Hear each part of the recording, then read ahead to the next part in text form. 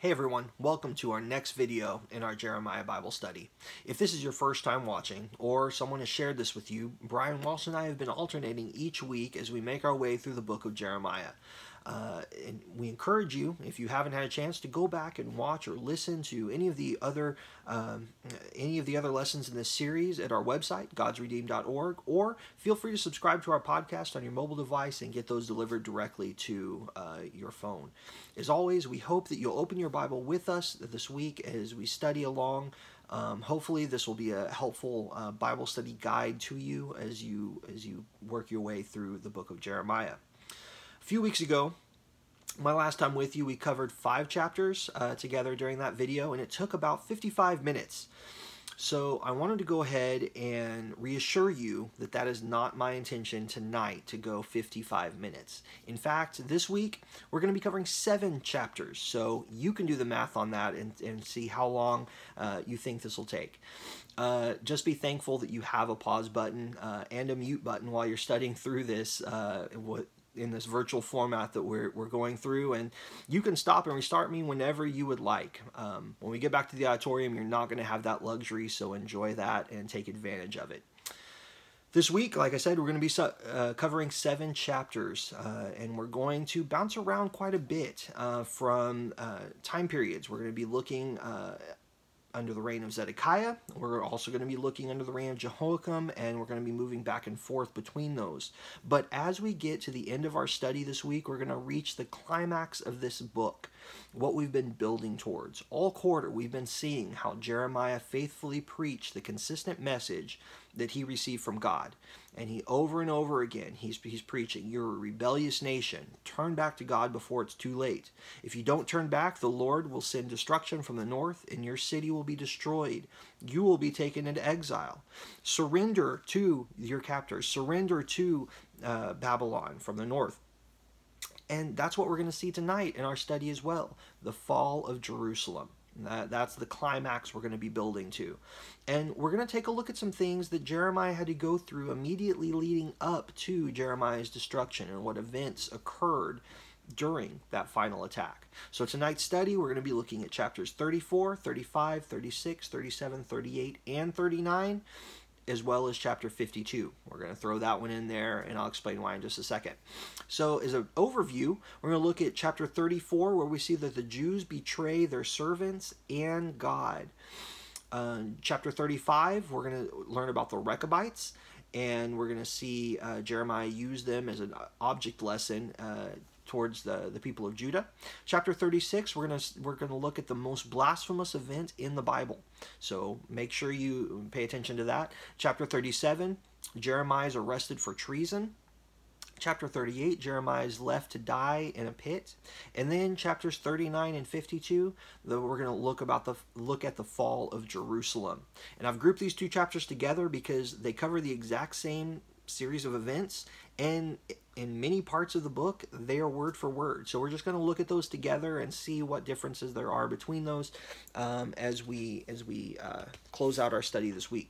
So without any further introduction, let's go ahead and jump into chapter 34, where we see the Jews betray their servants and God. For timing and context here, we're going to be looking at about Zedekiah's reign, so we're close to the end here. In fact, verse 1 tells us, when Nebuchadnezzar and all the kingdoms of earth under his dominion were fighting against Jerusalem and its cities. So that's the time period when Nebuchadnezzar was doing that. We also see in verse 7 that the only 2 remaining fortified cities besides Jerusalem are Lachish and Azekah. They're protecting the southwest side of Jerusalem. So Babylon comes in from the northeast, made its way through Judah, destroying the cities in its path, and now only 3 fortified cities remain in Judah. And we're probably somewhere within 2 to 3 years before the fall of Jerusalem. And I can only imagine what the people are feeling at this time. The fear, the tension, the chaos, the hunger. Maybe we may be a little early for hunger right here, I don't know, but when the siege happens, they start to lose their food. And I can't help but think about our own nation, how we've been in turmoil the last few months for various reasons. And you can almost feel the tension and the fear, and you can see the chaos going on. And what we're experiencing is bad enough.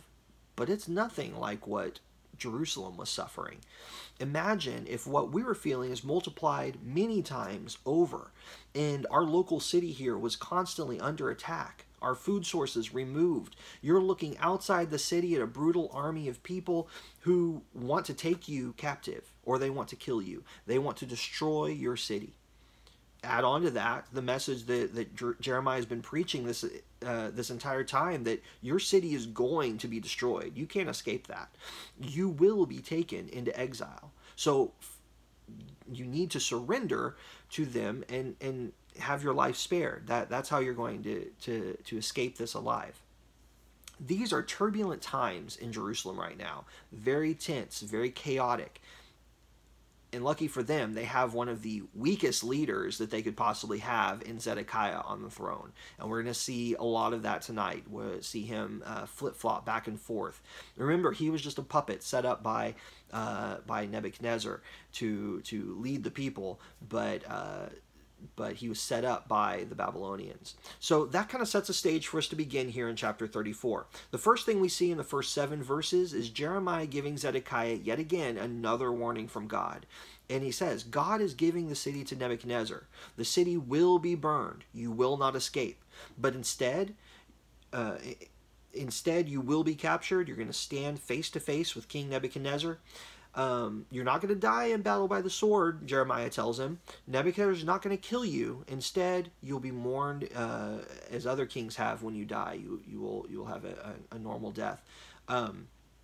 We'll see at the end of our lesson tonight, though, that Zedekiah does not listen to this warning that he is to surrender, that he is not to escape, because we're going to see he tries to escape, and he meets this exact fate that Jeremiah describes. So then we learn in verses 8 through 16 that this message from God was delivered in response to a covenant that Zedekiah made with the people in Jerusalem and then broke. So Zedekiah decided this was a great time to start honoring the Sabbath year commandment of the Lord, where in the 7th year all the people would release their servants and set them free. And you can read more about the specific commandment and the details involved in Deuteronomy chapter 15, Exodus 21, Leviticus 25. They all outline kind of this Sabbath year, the sabbatic year, and what's supposed to take place during this year. Now, why Zedekiah chose now was the right time to start observing this, or that this was the right covenant to keep right now, I don't know. Knowing Zedekiah's character and how weak he was, this very likely could have been a last-ditch effort out of desperation to please God. He's looking for anything he can do to escape destruction. Maybe he's trying to follow Hezekiah's example when God spared them from the Assyrians in Isaiah chapter 37. Regardless of the reason, they entered into the covenant and they committed to release the servants as they were supposed to do in year 7. But in verse 11, it says they turned around. They turned around from the one good thing that they had done that would have pleased God. They turned around from that and they took back the servants that they just set free. And God told them through Jeremiah that this action, this Sabbath year, it was part of the covenant he made with his people. They had recently done right in entering into that covenant before him. That was a good thing. But they profaned his name by turning back and keeping their slaves. They'd almost done what was right.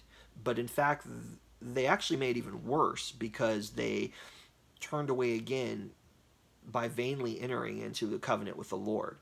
And I think this is important because it shows the complete disrespect and unholy attitude that the people had towards the law of God.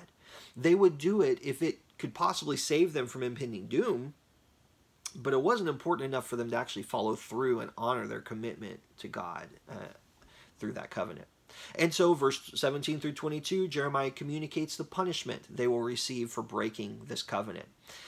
God says, you didn't release your servant, so I will proclaim a release to you. I release you to the sword, to the pestilence, and to the famine. I will give the officials of Judah and Jerusalem, I will give them into the hand of those who seek their life, the army of Babylon. And in just a few minutes, we're going to see how the things that were told in chapter 34 come to play and unfold exactly as God says here. So, moving on to chapter 35, we come across the Rechabites. And timing for this, we're actually jumping back a couple years, about 20 years or so, to Jehoiakim's reign. Um, and what occurs in this chapter is another physical object lesson by Jeremiah.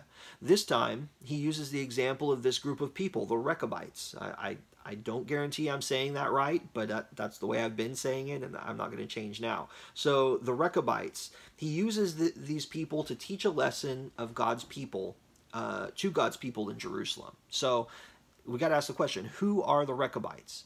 They're actually, if you can trace it back in genealogies, they're descendants of Jethro, the father-in-law of Moses, which I thought was kind of interesting. They've been traced back that far through various genealogies in the Old Testament. This particular branch of the family we can trace back to their father Jonadab in 2 Kings chapter 10, who was the son of Rechab. Jonadab was one of the men who helped the prophet Jehu purge the house of Ahab, if you remember, going around and killing all of Ahab's descendants, getting rid of his household. And we learn here in chapter 35 that Jonadab set a standard for his family to follow. They were not to drink wine, they were not to build a house or plant any vineyard, but they were to live in tents and sojourn the land. And they followed that standard for 240 years. That goes back to the time of Ahab. About 6 generations they kept those standards that Jonadab set forth. And they were loyal to their father and faithful to his traditions and standards that he laid out for his family. And so what Jeremiah does here in the first 11 verses of chapter 35 is he tests them and whether or not they're going to be loyal and faithful to those standards. And they prove to be faithful. He invites the group of sojourners to a man of God's home. It could be a prophet or just someone who's faithful to God. He invites them to this home and offers them wine. They reject the wine, and they cite their father Jonadab's command. They say, our father told us not to drink wine. They went on to explain that we follow all of his commands. We've only dwelt in tents. We sojourn the land. The only reason we're in Jerusalem right now is that we're looking for refuge from the Babylonians. That's the only reason they're there. And so they have been faithful to their father's standard and command that he laid forth. Now, verses 12 through 19 get us to the point, tell us why Jeremiah is doing this. And we learn this from God's address to the people of Judah and Jerusalem. And in verse 13, he says, why do you not receive instructions by listening to my words? You see, the words of Jonadab are observed. He said, don't drink wine, and the Rechabites don't drink wine to this day, 240 years later. God says, I've spoken again and again to you. I have sent prophet after prophet to you. I told you to turn back to me, away from your evil ways. Don't worship other gods. I've told you all of these things, but you have not inclined your ear or listened to me. Therefore, because you have not listened to me, the way the Rechabites have listened to their father, all of the disaster I've pronounced will come to fruition. All the things I've said, they're going to come to fruition. If you had listened to me, I could have stopped. I would have stopped. I would have forgiven. But because you have not listened, I will bring all that to fruition. Then in verse 18 and 19, the Rechabites are rewarded for their faithfulness to their father, and it is said that Jonadab would not like a man to stand before God always. So here Jeremiah uses the Rechabites to show that it indeed was possible to uphold a moral standard. It was possible to follow your father's will. But the Jews have just chosen not to do it. And something for us that we can learn from this is looking at the Rechabites and the influence that they had and the resolve that they had. You know, the first thing I thought of was we're sojourners in a foreign land too, aren't we? We are in a foreign land, just like the Rechabites. We are not to build our treasure here. We are not to build our homes here in a spiritual sense, but our home is in heaven. We are foreign here. I'm sure it wasn't easy to turn down wine when being tempted like they were, but because of their commitment to sticking to their moral standards, they decided long before this event came up who they were going to be and what they were going to do. They were going to follow their father's commands. It was part of who they are as Rechabites to do those things, and it was possible for them to resist. The same is true for us today. It is possible for us to resist temptation and evil. We just have to make the commitment and decision to hold fast to the standard of God's Word. And in doing so, we will most likely stick out like the Rechabites. And no telling what kind of influence we could have on those who see us when we're dutifully trying, without hesitation, following the Word of God, and not rejecting and not listening to God like the people of Judah. So that's chapter 35. Going on to chapter 36, we come across the most blasphemous event in the Bible. And now our timing, we're still in Jehoiakim's reign, about the 4th year. Jeremiah's been preaching for about 23 years, so that gives us some time frame there. And the events of this chapter are set up here in the first 10 verses. And in verse 2, we see that Jeremiah was commanded to record all the words that the Lord had spoken to him concerning Israel and Judah and the nations on a scroll. Now, my guess is the scroll was significantly shorter than the complete book of Jeremiah that we have. A couple things I was thinking about. Number one, this takes place halfway through his ministry, so we have a lot more recorded for us today. There would have been less material, if you will, for Jeremiah to dictate. Number two, this scroll was read 3 times in the same day. Now, I've read the whole book of Jeremiah. It could be done 3 times in the same day, but it would be a task to do that. And this was easily read 3 times in the same day and reacted to. The other thing I was thinking was the message of Jeremiah could actually very easily be condensed into a scroll.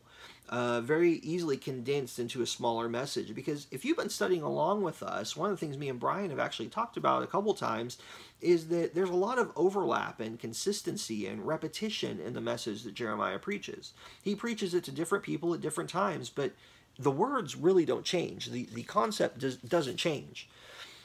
And so it could easily be condensed into a smaller message that could be read one time. And so here Jeremiah is being asked to record that message on a scroll so that it could be preserved and it could be read in various places, and so that the people could hear the calamity God has planned and maybe, perhaps, turn away from his evil way and be forgiven. And I think that this is just another example of God loving his people so much. He wants his people to turn back to them, and he wants to give them every opportunity to turn back so he can forgive them.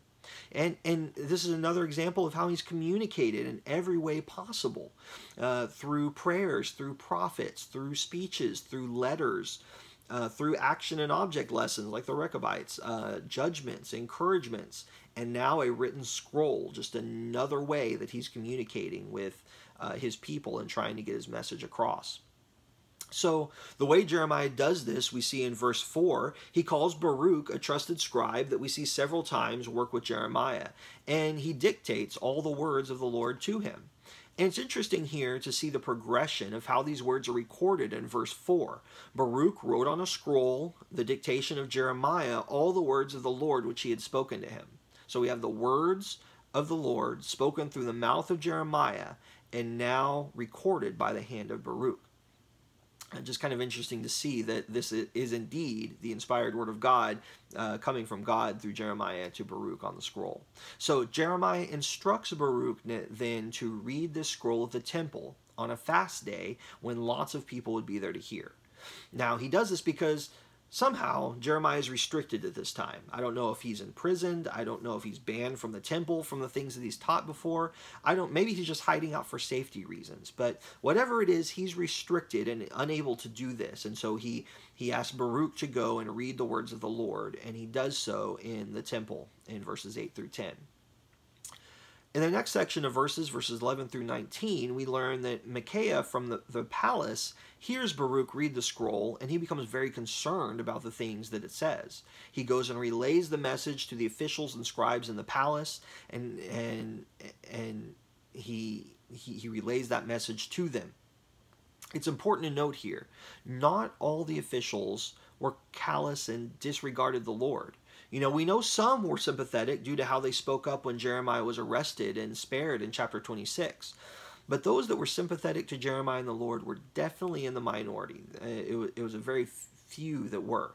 So Micaiah goes to the officials, tell them what he's heard, and they call for Baruch to come read it to them himself.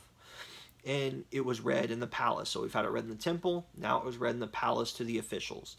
And once it was read, they were fearful, the officials were, and they wanted to report it to King Jehoiakim. Let's keep in mind we're 20 years out from the fall of Jerusalem, but Nebuchadnezzar's been on the move. He's been working his plan of world domination, and everyone in the palace is fearful of what Babylon is capable of. And so when they hear a message like the message from Jeremiah, they're fearful. And this message that says destruction is coming from the Lord and it's coming by the hand of Babylon, they would become very afraid, and they were very afraid. And also, at the same time, the officials knew Jehoiakim, and they knew that he had a reputation and how ruthless he was to God's prophets. And so, at the same time, they wanted Jehoiakim to hear and heed these warnings. After validating the message, and that it truly was from Jeremiah and from the Lord, they warned Baruch, and they warned Jeremiah to go hide, because they knew what Jehoiakim was capable of. So then in verses 20 through 26, we see that the scroll is brought to Jehoiakim and read. They barely get through reading a few columns before Jehoiakim stands up and slices the scroll with a knife and throws it in the fire. This blatant and in-your-face disrespect and lack of fear for the Lord shown by Jehoiakim is really astonishing. And I've read through it a couple of times, and it's amazing. One quote I read about this event in a commentary says that this is one of the most blasphemous actions recorded in the Bible, that one would show such contempt for God's word. Jehoiakim didn't even wait for the whole thing to be read before he cut it up and threw it away. Or threw it in the fire, I'm sorry.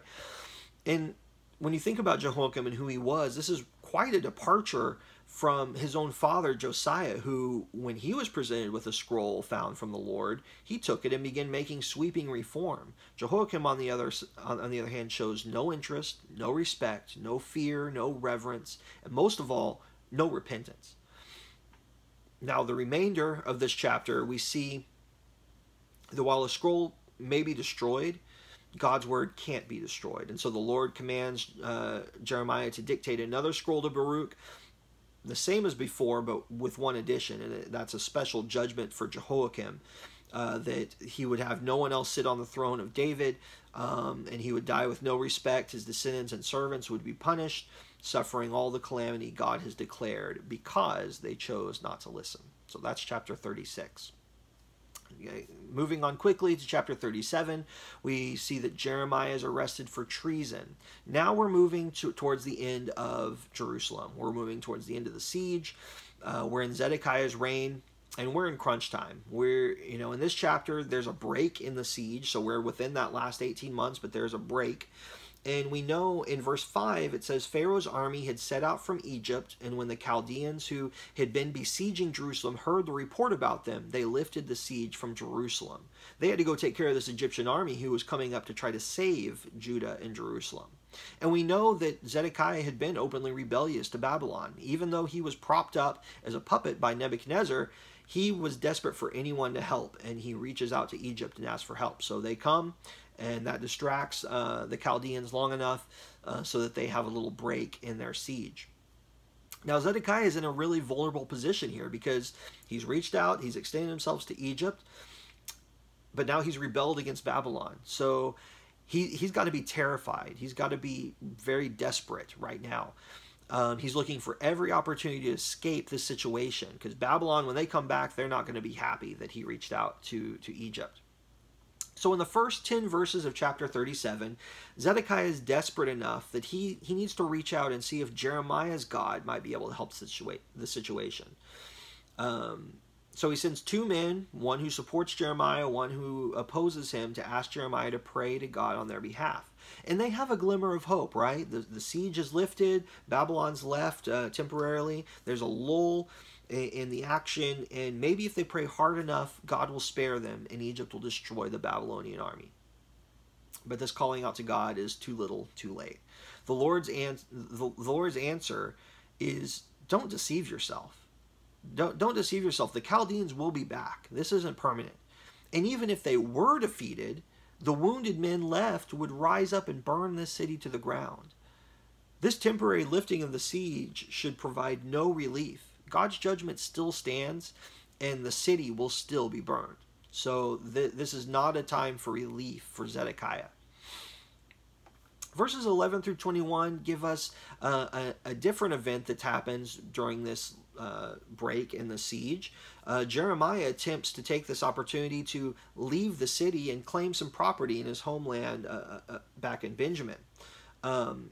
Could possibly be the property that he redeemed in chapter 32, but there's no specific indication on that aspect.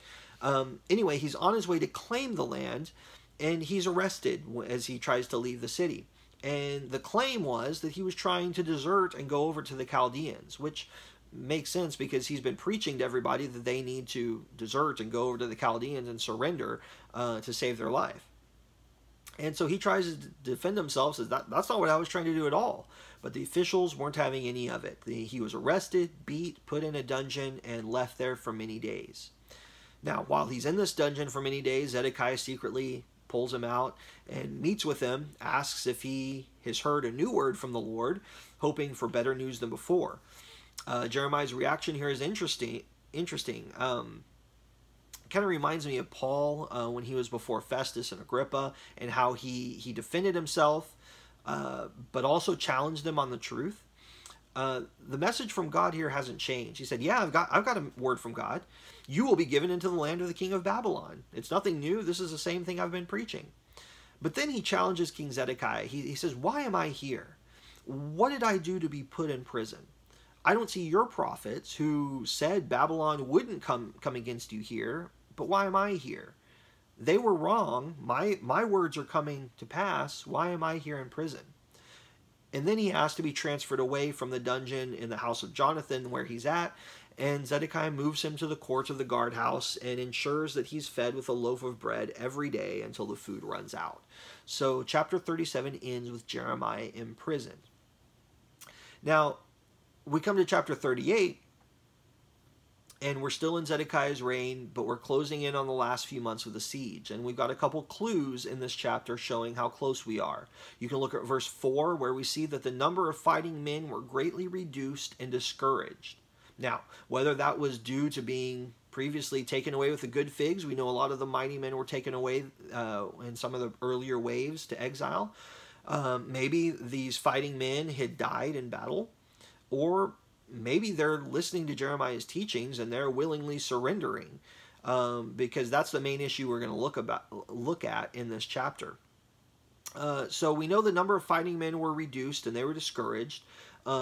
Verse 9 tells us that the famine has set in. There's no more bread in the city. And verse 19 tells us that there's been a large number of deserters, not just the fighting men, who have crossed the siege line to surrender to the Chaldeans, presumably following Jeremiah's instructions. So the effects of the siege are definitely being felt in Jerusalem at this time here in chapter 38. And so the first half of this chapter, verses 1 through 13, describes Jeremiah getting in trouble again. He's preaching the same message he has been. He who stays in the city will die by the sword, by famine, and by pestilence. But he who goes out to the Chaldeans will live and have his own life as payment and stay alive. Jeremiah is actively encouraging as many people as he can to go over to the Chaldeans, to give themselves up. That's how they're going to keep their lives. That's how they're going to be safe and go to exile. And that's a very tempting proposition. When you're hungry, when your army is weak, that's very easy to follow and say, okay, well, that's if that's how I'm going to spare my life, that's what I'm going to do. And we see here that the officials are unhappy with Jeremiah doing this. Obviously, they don't want to see their people crossing over and surrendering. They charge him with being discouraging to the men of war who are left, telling them to surrender. They say, look, first he committed treason by trying to go over there by himself. That's what we looked at last chapter. And now he's hurting morale by encouraging everyone else to do the same thing. So Zedekiah, the great leader that he was, allowed them to take Jeremiah and said, I'm powerless against you. There's nothing I can do. And and it's just amazing here. You see how weak Zedekiah really was. Despite actually valuing Jeremiah's relationship with the Lord, he's gone to him several times to ask if there's a new word from the Lord. Despite saving him the last time he was in prison and taking him out and transferring him to a new place, now he's flip-flopped and he's powerless to help. Zedekiah basically washes his hands of him and turns him over, similar to Pilate with Jesus. That's kind of what I immediately thought of, was the way that Pilate just kind of turned him over to the people.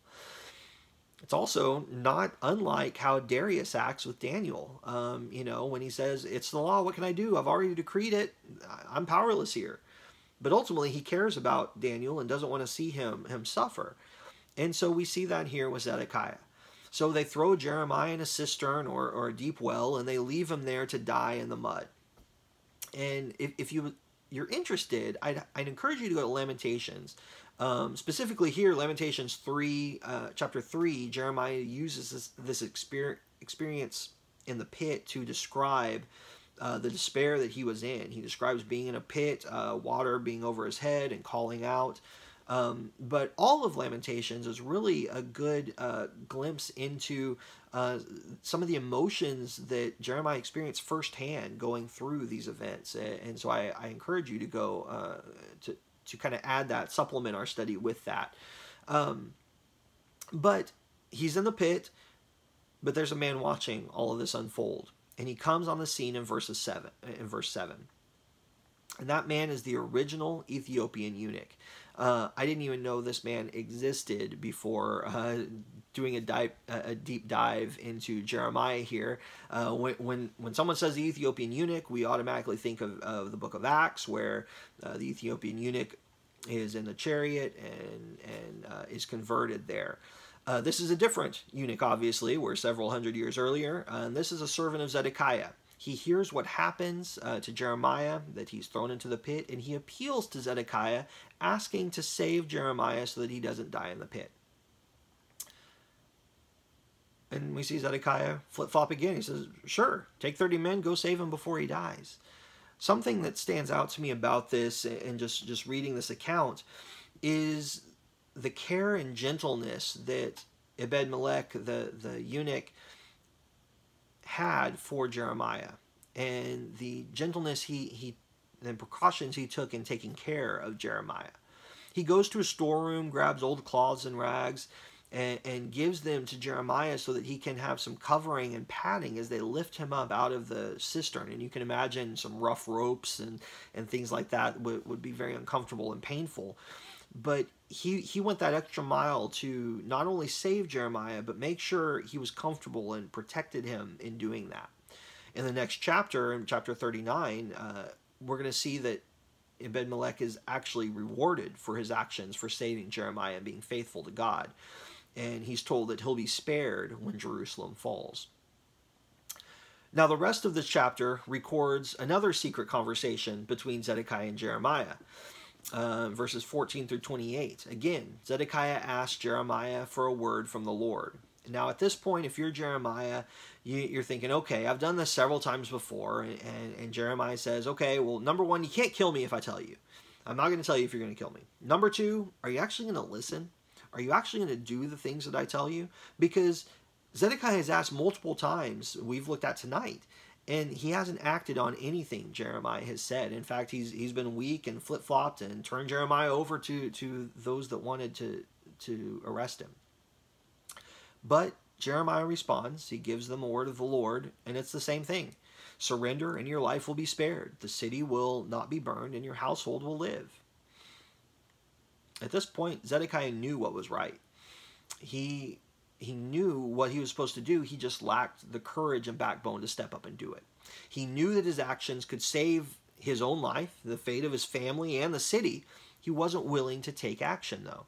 And in verse 19, we learn what is making him hesitate. And I don't know if this is an excuse or if this is really why he's not doing it. But he says he dreads the Jews who have already surrendered. He's worried that they're going to kill him once he is taken to Babylon. And Jeremiah takes that and goes, okay, I'll assure you, they're not going to give you over. You're not going to die from them. Please obey the Lord in what I'm saying to you, that it may go well and you may live. Jeremiah is pleading with him now to obey God. You can almost feel desperation from Jeremiah. Jeremiah really does love the people of God. He loves the nation of Judah, the city of Jerusalem, the temple of God. He loves Zedekiah. Zedekiah spared his life now a few times, and I believe he loves Zedekiah, and he wants to protect him. He wants to protect as many people as he can, and so he's pleading with Zedekiah, just surrender so that the city can be spared, so that your family can be spared. But he also warns him again what will happen if he doesn't surrender. The women who are left are going to taunt you with their song. Your reputation is going to be ruined. Your family is going to be killed, and the city is going to be burned. And so Zedekiah, at the end of this conversation, swears Jeremiah to secrecy over their conversation, gives Jeremiah a cover story, and again saves Jeremiah, lets him live in the guardhouse, and Jeremiah remains there in the guardhouse until the day Jerusalem falls. Now, this is the last event we see surrounding Zedekiah here, and I think there's an important lesson we can learn from Zedekiah, and that is how he treated the word of God. God's word remains constant. It doesn't change. It doesn't change just because you want something different. It doesn't change because you do something good or you do something bad or you want it to say something different. It doesn't change. Zedekiah keeps reaching out to Jeremiah, hoping there's a new revelation, hoping that maybe something he has done has earned some favor in God's eyes. He let the servants go. He took them back, but he let the servants go. He saved God's prophet. Maybe the break in the siege is good news and Babylon won't come back. But Zedekiah is doing this because he wants a different answer. God's answer doesn't change, though. Maybe Zedekiah is expecting Jeremiah to be like the other false prophets who, I'm sure, when Zedekiah comes back and asks a second time, if he doesn't like it, the next time, Babylon isn't going to come back. Peace, peace, right? That's what they've been saying.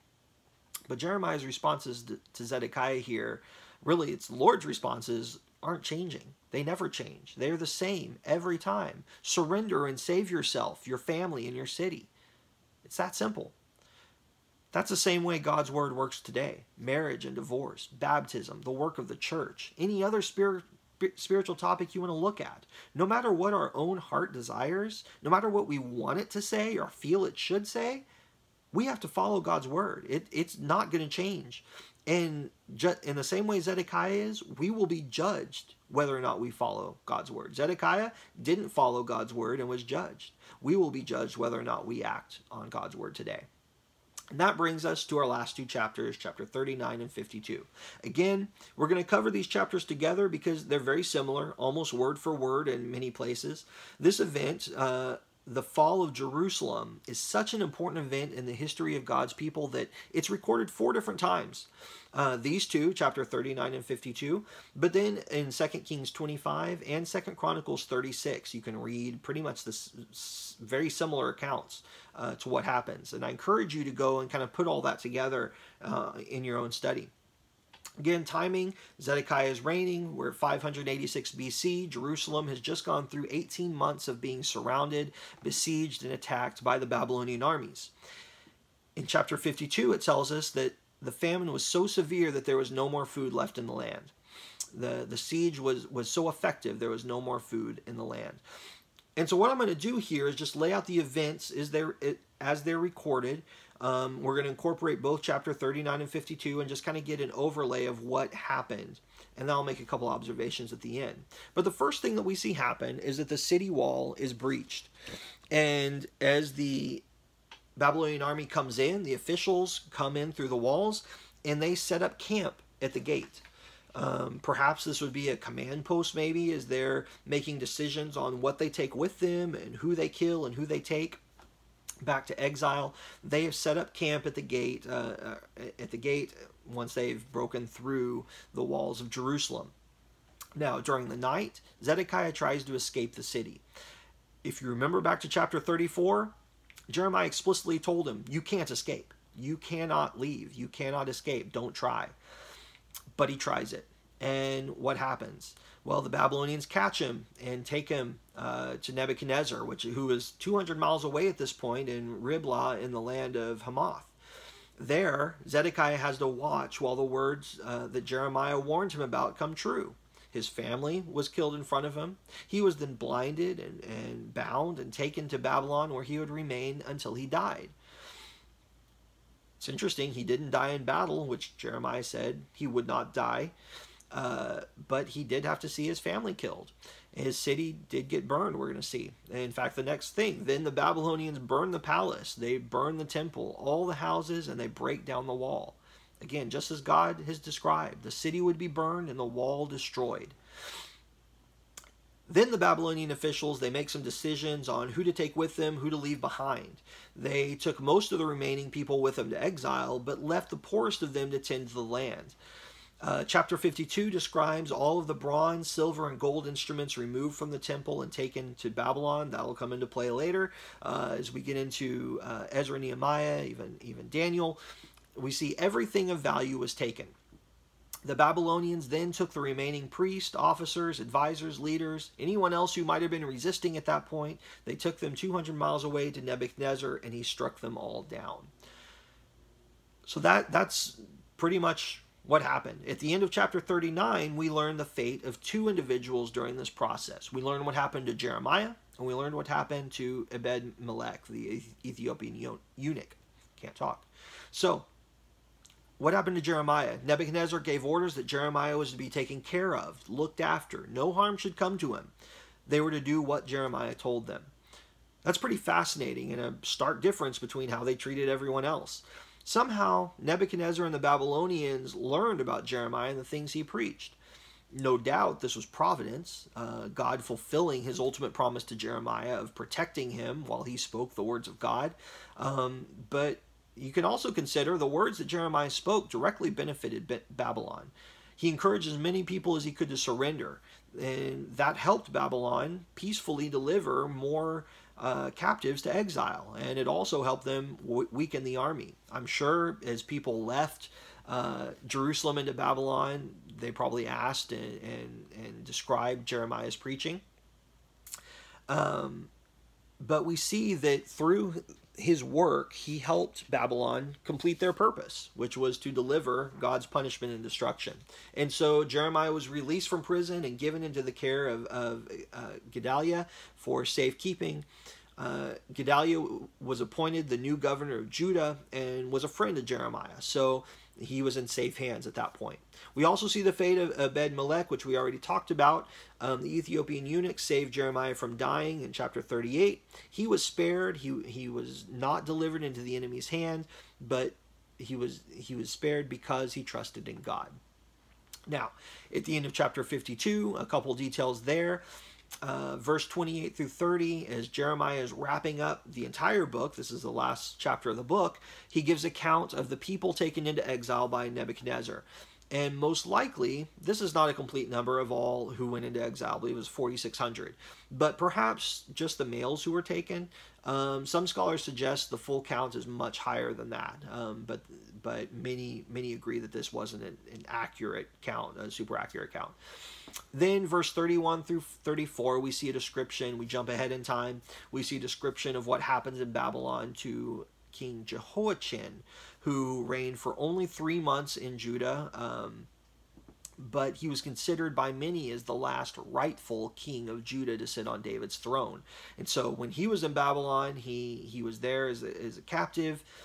During this transition of power that happens in Babylon, Nebuchadnezzar exits the picture, a new king rises up, and Jehoiachin finds favor with the new king, and as he's released from prison, shown great respect, and given much influence the rest of his life there in Babylon. So we see kind of a glimpse of the future there in chapter 52. So, really fast, a couple of thoughts as we wrap up our study this week and consider the fall of Jerusalem. These chapters outlining the events of the fall, chapters 39 and 52, are really the finale to all of Jeremiah's prophecies. Everything we've been talking about has been leading to this moment when Jerusalem would fall. They describe the ultimate fulfillment, with the exception of any of his messianic references. It's the ultimate fulfillment of his life's work, of his warnings, his teachings, his encouragement. And it's with these events that Jeremiah is finally vindicated. All of the trials, all of the emotions he faced while speaking for God, all of the beatings and all of the horrible things he suffered, he is finally proven to be a true prophet of God. All the things he said came to pass. All the specific things about specific people, all of the promises of the destruction, the fire, everything came to pass. Another thing these events show is that God honored his promise to deliver Jeremiah from his enemies, even while others were destroyed around him. We've referred back to chapter 1 a whole lot throughout this study, when Jeremiah was called and God told him not to be afraid. God told, don't be afraid, I'll be with you, I'll deliver you while you're doing this work for me. And I've found that to be really encouraging this week, as I've read through this a few times, that God took care of Jeremiah, and he came through. It's made me think about Matthew chapter 10, verse 30, where Jesus tells his disciples, even the hairs of their head are numbered, so they shouldn't fear.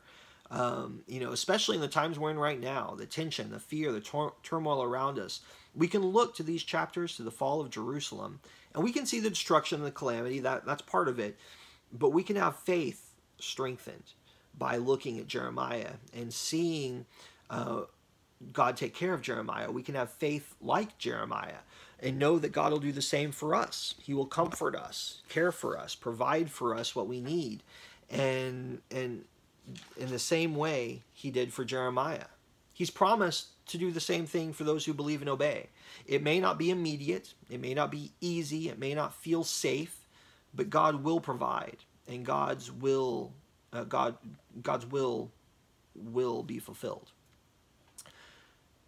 These events are also a great testimony to what can happen when God's people compromise with sin and turn away from God. When the people of Judah were faithful, no one could harm them. They were protected by the hand of God. But when they rebelled, no one could save them from the just and righteous hand of God. We will reap what we sow. Galatians 6 tells us that. Judah sowed idolatry, unfaithfulness, disrespect, false prophecy, human sacrifice. What did they reap? Destruction, calamity, and exile. What about us? What are our idols today? How are we being unfaithful to God? Have we turned our back to God? We're sowing our seeds right now. The things we think, the things we do, the things we say are sowing our seeds. What are we going to reap? Whatever it is, it's going to be complete and eternal. If we turn to him and obey, we will receive eternal blessings. If we rebel, eternal destruction. Let's make sure we're sowing the right kinds of seeds and learning from the example of Judah and the example of Jeremiah here. That's our class for this week. And just in time, I'm running out of voice. Looks like I beat 55 minutes. Thank you so much for watching. I hope it's been useful to you in your own study. Next week, Lord willing, Brian will lead us as we look at Jeremiah chapter 40 through 45 and focusing in on what happens after Jerusalem falls. Again, don't forget to check out our website and subscribe to our podcast for more Bible studies, sermons, and resources. And also, just a quick housekeeping note, make sure to check your emails in coming weeks as we begin to work towards potentially having these adult studies together in the auditorium again. We can't wait for that day, can't wait to be with you in person, hear your comments, and get feedback. But let's look out for an email from the elders on that, and let's remember to continue to pray for our elders as they are leading us during this time. That's all I have for this week. Thank you, and be safe, and we'll see you next week. Thanks. Bye.